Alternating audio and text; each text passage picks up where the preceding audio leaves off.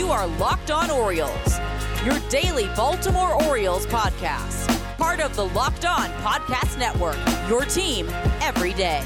Hey everybody, welcome back into the Locked On Orioles podcast, part of the Locked On Podcast Network. As always, I'm your host, Connor Newcomb, as we continue to look at the Orioles trade deadline moves here on the pod. Today's episode of Locked On Orioles, though, is brought to you by RockAuto.com.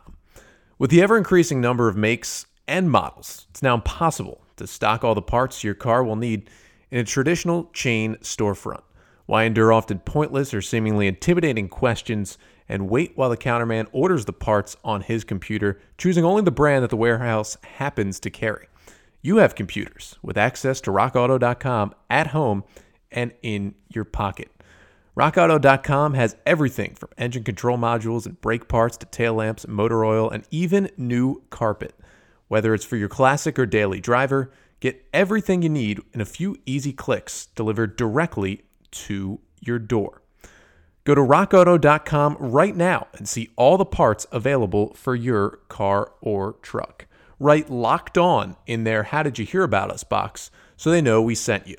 Amazing selection, reliably low prices, all the parts your car will ever need. RockAuto.com. On today's episode, we are going to look at the Miguel Castro trade that the Orioles made with the New York Mets just before Monday's trade deadline, and then also preview that same New York Mets team that comes into Camden Yards this week for a quick two-game series Tuesday and Wednesday. The Birds and the Mets, couple of struggling baseball teams right now with similar records. Orioles at 15-19, the Mets at 15-20. So we're going to talk a little later about the Miguel Castro trade as he was sent right before the deadline over to the New York Mets for the left-hander Kevin Smith, the Mets' number 12 prospect in the system, left-handed starting pitcher who finished his year with really good numbers at Double-A in 2019. He's been added to the Orioles player pool with the trade. Probably won't see him in the bigs this year, but we could see him in the big leagues in 2021 for the Orioles. Also a player to be named later, or cash, will be coming over as well in that deal. To talk about that deal, Jacob Resnick is going to join us after the break. He covers the Mets minor leagues for Metsmerized and MetsMinors.net, and he's going to join us to break down everything we need to know about the lefty Kevin Smith. That'll be after the break, but coming up right now, we are going to be joined here on the podcast by Sarah Langs. She is a producer and a reporter at MLB Advanced Media, but she's been a lot of places in baseball. Used to work at ESPN, CSN Chicago, and then also SNY, of course, covering the Mets in New York. And one of the foremost experts on Mets baseball is Sarah's going to join us to talk about all things Mets as we hit this upcoming series against New York. One thing, as we recorded this, the Mets had not named any starters for the series. It does still look like it'll be somewhat of a bullpen day in Tuesday's game, but we thought it might be Franklin Kilome getting the start. Instead, it's going to be Ariel Jurado making his first career start with the New York Mets on Tuesday.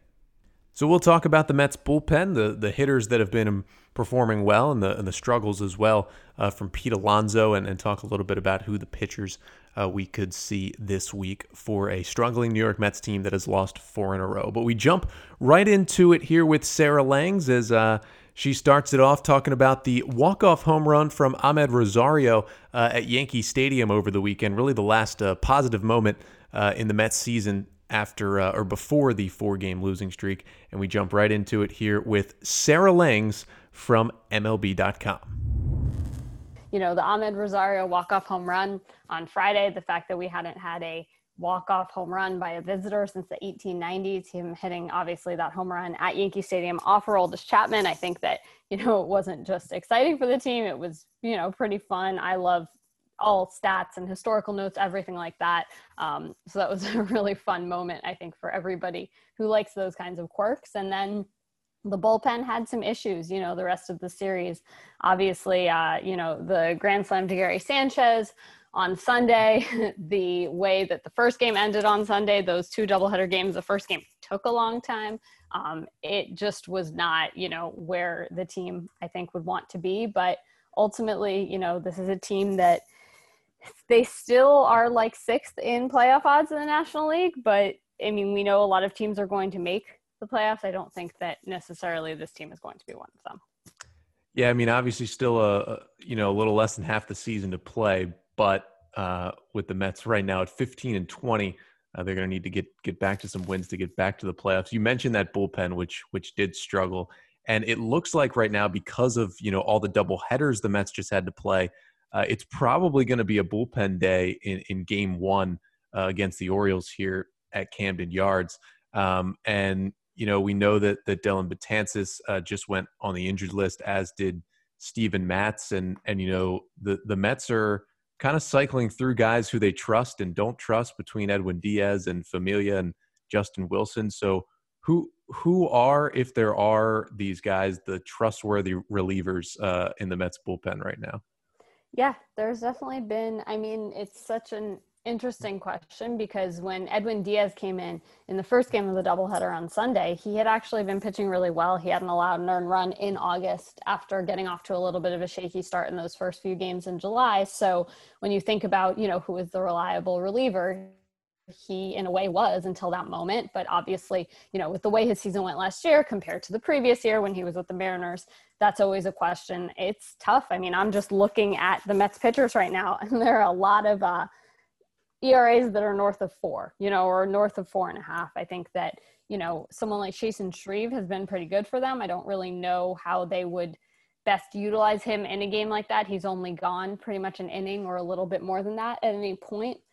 They're not really the type of, I don't know, one of the things that I talk about a lot with the Rays, who everybody looks to as the pioneer of the opener and the concept of a really good bullpen game, is that they have outstanding relievers, right? And they have so many of them. And the thing is, not every team can do that, because not every team has that many good relievers up and down the board. And I think that's sort of the situation that the Mets are in right here. Seth Lugo was a great reliever for them, and now he's starting again, which is something that he was pretty vocal about wanting to get to do. And he's been, pretty good starting at this point, but that obviously takes him out of the mix for a game like this. So I'm not really sure what to expect out of them in terms of who might be in those different roles in different innings tonight. Yeah, we've heard, the Mets haven't named a starter for either game. We've heard rumblings of Franklin Kilome, the rookie, maybe, who just returned to the roster, maybe starting and it becoming a bullpen day. Obviously, the Mets have former Oriole Brad Brock, who's been pretty good as well, but could see a lot of different arms in Game 1. In Game 2, it feels like it's either going to be Michael Wacha or David Peterson, who pitched in the 2 games, the doubleheader on Friday, which would put them on regular rest for Wednesday. And I think, Peterson, a rookie who's pitched fairly well, but, I'm kind of interested in Wacha, because it feels like the Mets brought him in to be, a veteran presence in the middle of the rotation. And he, along with Rick Porcello, really has not worked out, it seems, so far. Yeah, he and Porcello were definitely sort of grouped together in my mind, and I think in a lot of people's minds in spring training, in the first spring training, because those were the 2 veteran guys who, at the time, it appears they brought in to compete for a rotation spot, because that was before Noah Syndergaard was hurt. That was before there were the questions that now exist with Steven Matz, at least to this extent. So at that point, and that was before Marcus Stroman had elected not to play this season. So at that point, they had 4 starters. They just needed 1 more. And it was which of these veteran guys who have a pretty good track record, but have not maybe been the best in the last year or 2, is going to work out. Then, of course, because, you can't predict baseball and you certainly can't predict the world in 2020, they both ended up in the rotation with no more Syndergaard, no more Marcus Stroman, and the fact that Steven Matz has struggled and is now on the injured list as a reliever.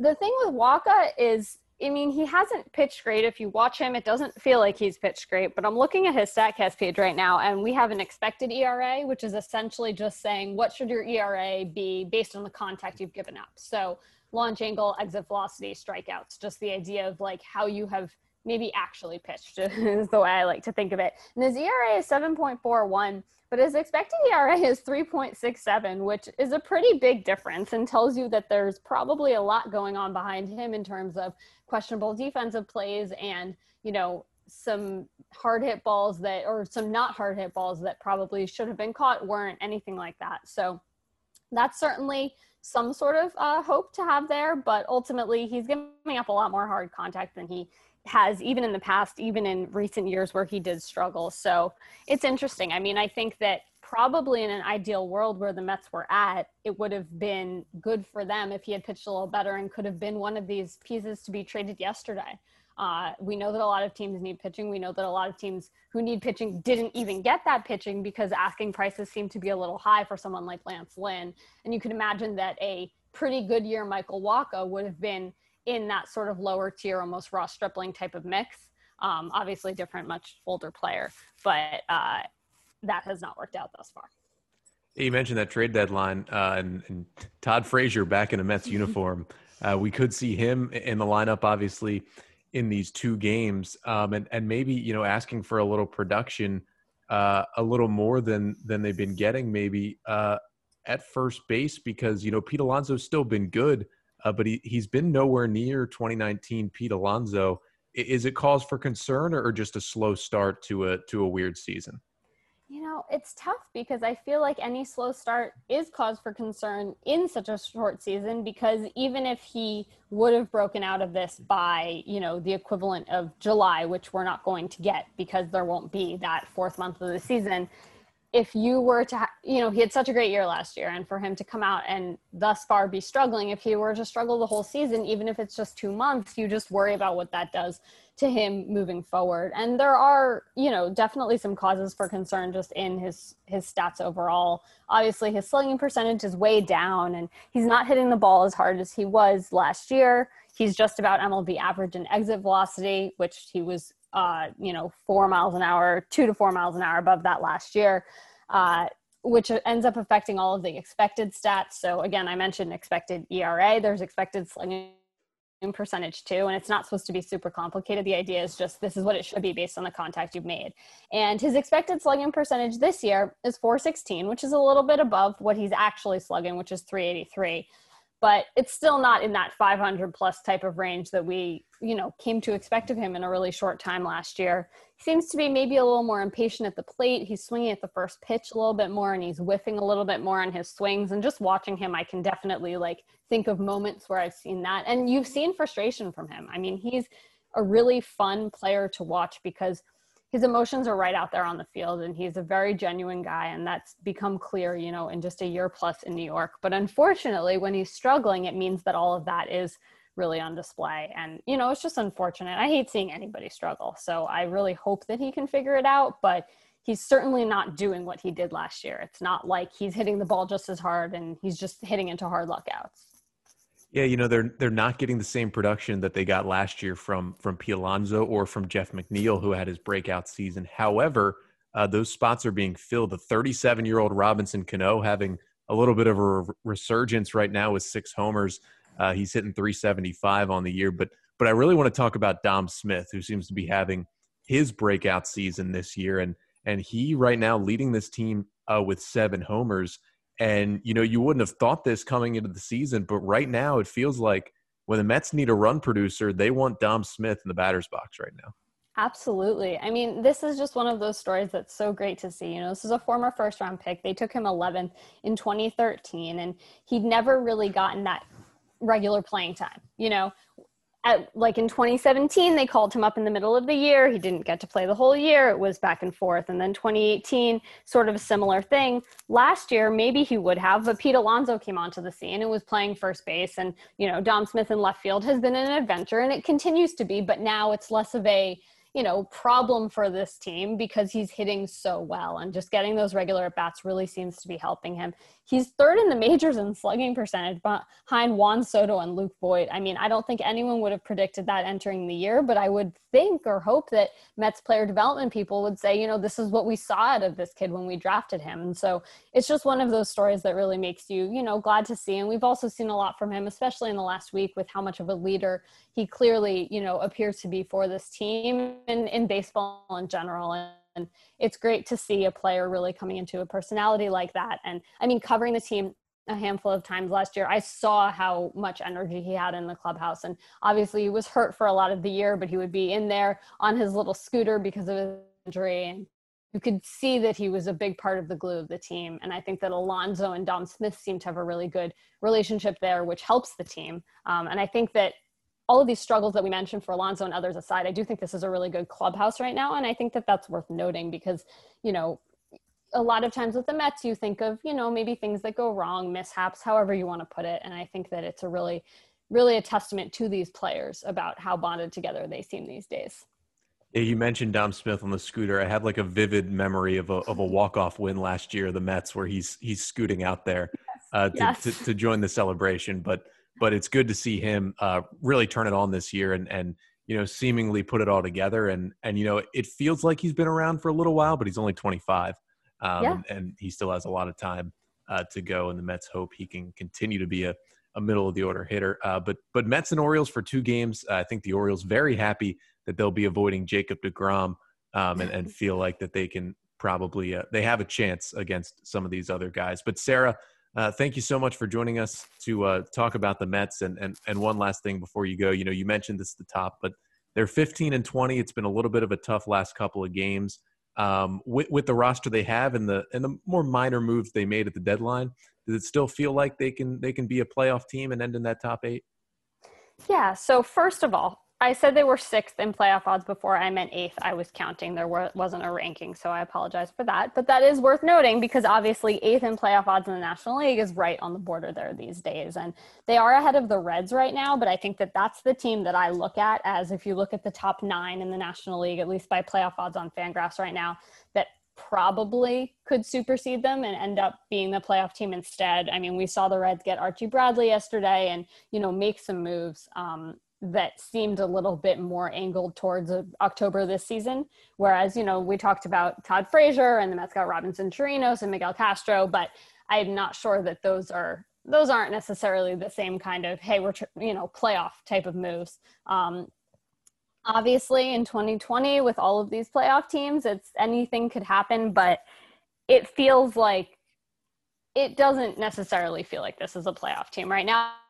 But I do have to say that, we need to recalibrate because what a playoff team is completely different this year because there are more teams. And I'm still getting used to that when I see a team and I think, hey, they don't look that great. And then they're like, 6th in the league. So actually they probably would be a playoff team.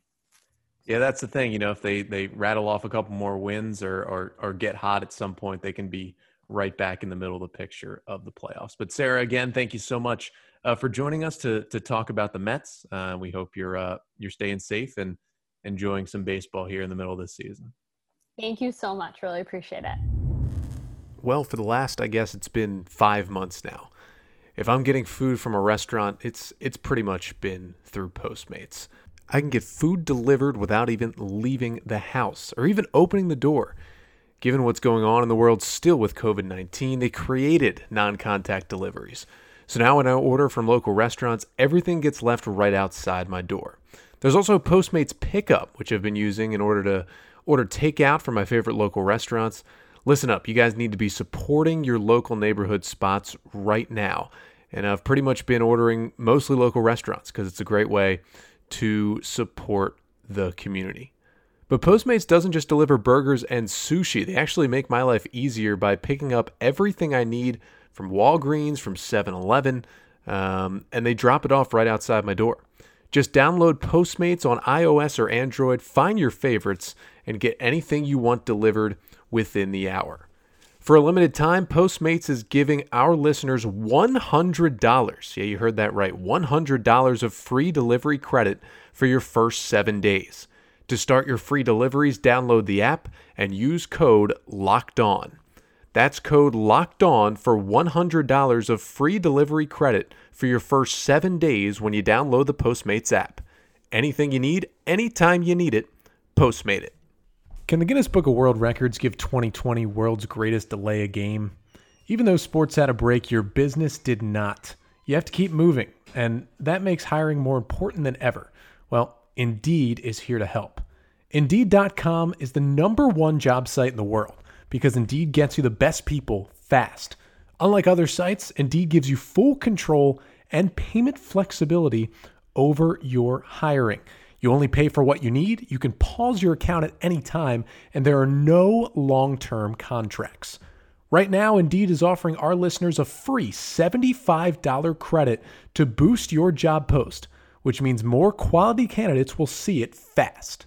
Try Indeed out with a free $75 credit at Indeed.com/LockedOnMLB.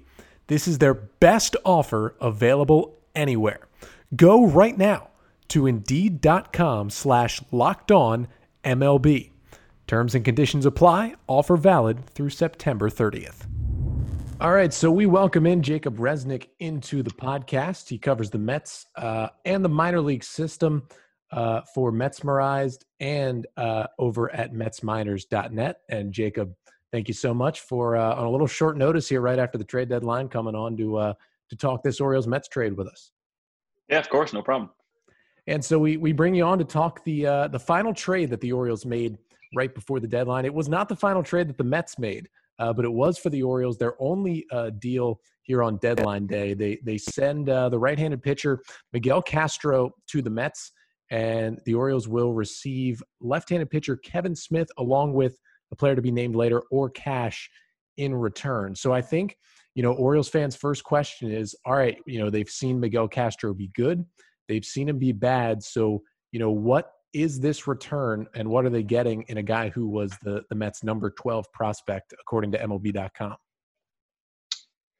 Yeah, I mean, he's a very solid left-handed pitcher. Kind of fits the mold of what the Mets have been targeting, or really what they were targeting in the pre-Brodie Van Wagenen era in the draft. They picked up Anthony Kay in 2016. They picked up David Peterson in 2017. Both of those pitchers are now in the majors, Kay with the Blue Jays and Peterson with the Mets. And Smith was in the 7th round in 2018. So just these lefties that are durable, have the potential to throw a lot of innings in the major leagues, really profile as major league rotation pieces. A lot of times you see starters in the minor leagues and you wonder if they do end up in the rotation or they might have to be relegated to a bullpen role down the line. Smith, like those other guys I mentioned, seem to be pretty solid rotation guys going forward. But they're all kind of, crafty lefties, not necessarily crafty, but lefties who aren't going to overpower you. And Smith is no different. Particularly his arm angle is interesting, which kind of allows him to have that fastball play up a little bit. I mean, it's not really going to top 92, 93. Perhaps in a shorter outing, it'll get up to 95, 96, but really as a starter, he'll be anywhere from 80, 88, 89, up to 91, 92, 93. But just kind of a very cerebral, all-around advanced starter. For a guy in the Mets system, at least, we rarely have seen guys in the past reach AA by the end of their second pro season. And that was what Smith did last year. He was drafted in 2018, pitched in short season with Brooklyn, started with St. Lucie in 2019 in high A, and then made it up to AA by the end of the year. So we have not seen that a lot in this organization. So I think that's really just a testament to how much they liked him as an arm and as a potential contributor. They invited him to spring training this past year, which you don't see very often for guys going to their third pro season. So he was in spring training. He was at the alternate training site. So he was in the 60-man player pool, and the reports were sparse, but the rumblings were that he was pitching pretty well over there. And I'm sure with the data sharing system and video sharing system, the Orioles like what they saw on the TrackMan readings. I mean, he's had good spin rates on his fastball in the past. So yeah, just kind of an all-around solid left-handed arm who is going to give you a different look from that lower arm slot, like I mentioned. And if everything clicks, perhaps you're looking at a number 3 starter. If not, maybe a number 4, number 5 guy, which definitely doesn't hurt to be able to develop those guys in your system. And you mentioned a couple things there that I wanted to build off of, but especially kind of two things, and really the one big one being how fast so far he had risen through the Mets system. I mean, I know he's a college guy, so he's a little bit older, which makes it a little easier to advance him through the system. But in his second season in the Mets organization, he made 6 starts at Double-A with a 3.45 ERA after making 17 starts at High-A with a 3.05 ERA. And the other thing is, you'll sometimes see guys do that, if they're maybe going from a starting to a bullpen role. But he was a reliever more often than not his final year at Georgia. And when the Mets drafted him, they turned him back into a starter. And usually when you stretch a guy back out like that, maybe his advancement in the system is a little delayed. But that wasn't the case. So kind of what does that, all that together say about him? Yeah, it's a great point. And I think it goes back to kind of what I was saying about him kind of being unique for the organization and how they've advanced guys in the past. Last year was the first year with Brodie Van Wagenen as the GM, and he had brought in both Allard Baird and Jared Banner from Boston to head up the player development in the minor league, coordinating the whole system. And so there was a bit of a philosophy change in terms of kind of getting guys quicker through the system. But even, a guy like Justin Dunn, who was their first round pick in 2016, he spent the entirety of his second pro season, first full pro season, but second minor league season. He spent that entire season in High A, didn't reach Double-A until his third season. Now he's in the major leagues. This year with Seattle, he played at the end of last year with them too. And then David Peterson as well, actually started his second pro season in Low A, again, as a pretty advanced college guy. And then like Smith reached Double-A at the end of his second pro season. Peterson had only reached High A at the end of his second pro season. So, and I think, they've talked him up internally kind of to scouts and other people kind of around the game. They've really liked him. So it doesn't surprise me that they've pushed him like that. But I think that's just really a testament to his cerebral capacity and just ability to grind out innings and face advanced hitters, and certainly pitching his college career at a big school like Georgia certainly doesn't hurt also. Yeah, I just wanted to get kind of quickly your thoughts from the Mets side of it, because obviously the Mets have seen him and they give him up for a guy like Castro, who when he's good, he's got closer stuff. When he's not good, things really fall apart on him. And Cespedes Family Barbecue on Twitter kind of said the same thing that I was thinking and telling a couple Mets friends that like he's somewhat of a poor man's Edwin Diaz, and they've just added another Diaz. So from the Mets' point of view, does he feel like a prospect who is equal in a trade to getting a guy like Castro? Or do you feel like it's lopsided one way or the other? Yeah, I mean, it's interesting. I think the way I'll frame it is that it's a fair trade in a vacuum. Just, that kind of level prospect, he was a 10 to 15 prospect in the Mets system, which is a bottom 10 system in Major League Baseball, for a guy like Castro, who like you mentioned has looked really good and has looked really bad at times. So it's a fair trade in a vacuum, but it probably is going to hurt the Mets more than it's going to help the Orioles, from the Kevin Smith perspective. I don't know if you've been following the Mets. I'm sure, like you said, you have some friends who are Mets fans, and I'm sure I know what they're thinking right now. But if you paid any close attention to them this season, their starting pitching, which was once considered one of the top groups in the league, has just been absolutely decimated.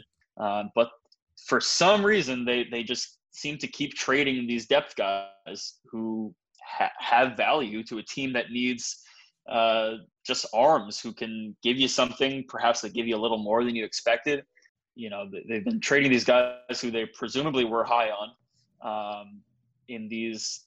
I mean, it kind of feels like these short-sighted moves So, I don't really know what to make of it. If Castro ends up being Diaz-like, as you mentioned, I guess this kind of has the potential to come back and bite them. I mean, I guess Castro to me seems like someone who maybe you feel lucky that you have 2 more years of team control, or he could be a non-tender candidate in the offseason if things go extremely south. So, and that not even to mention the player to be named later, which was also included. And we've seen Brodie Van Wagenen get fleeced by other smart GMs in the past with these minor league, low-level minor league, just kind of plucking certain guys. I mean, the Rays picked up a guy who had not a Dominican Summer League guy who hadn't even made his pro debut yet last year. So that has the potential to impact how we kind of analyze this trade, but we won't know who that is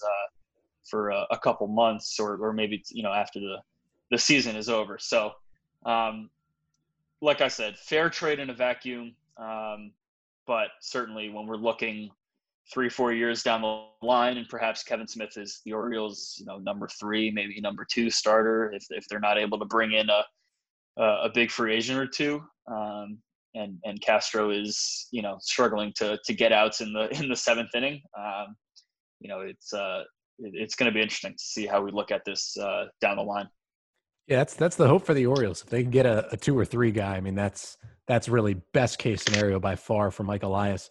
Yeah, it's a lot to look forward to for the Orioles, and then we'll obviously see how this trade plays out.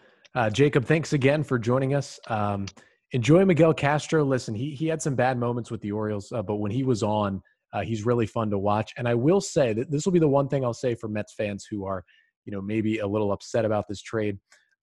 Miguel Castro had the highest number of pitches on Pitching Ninja this season of all Orioles pitchers. So there is one thing, at least to bring a positive out of that for Castro. But Jacob, once again, thank you so much for joining us and telling us about one of the Orioles' newest prospects in the left-hander, Kevin Smith.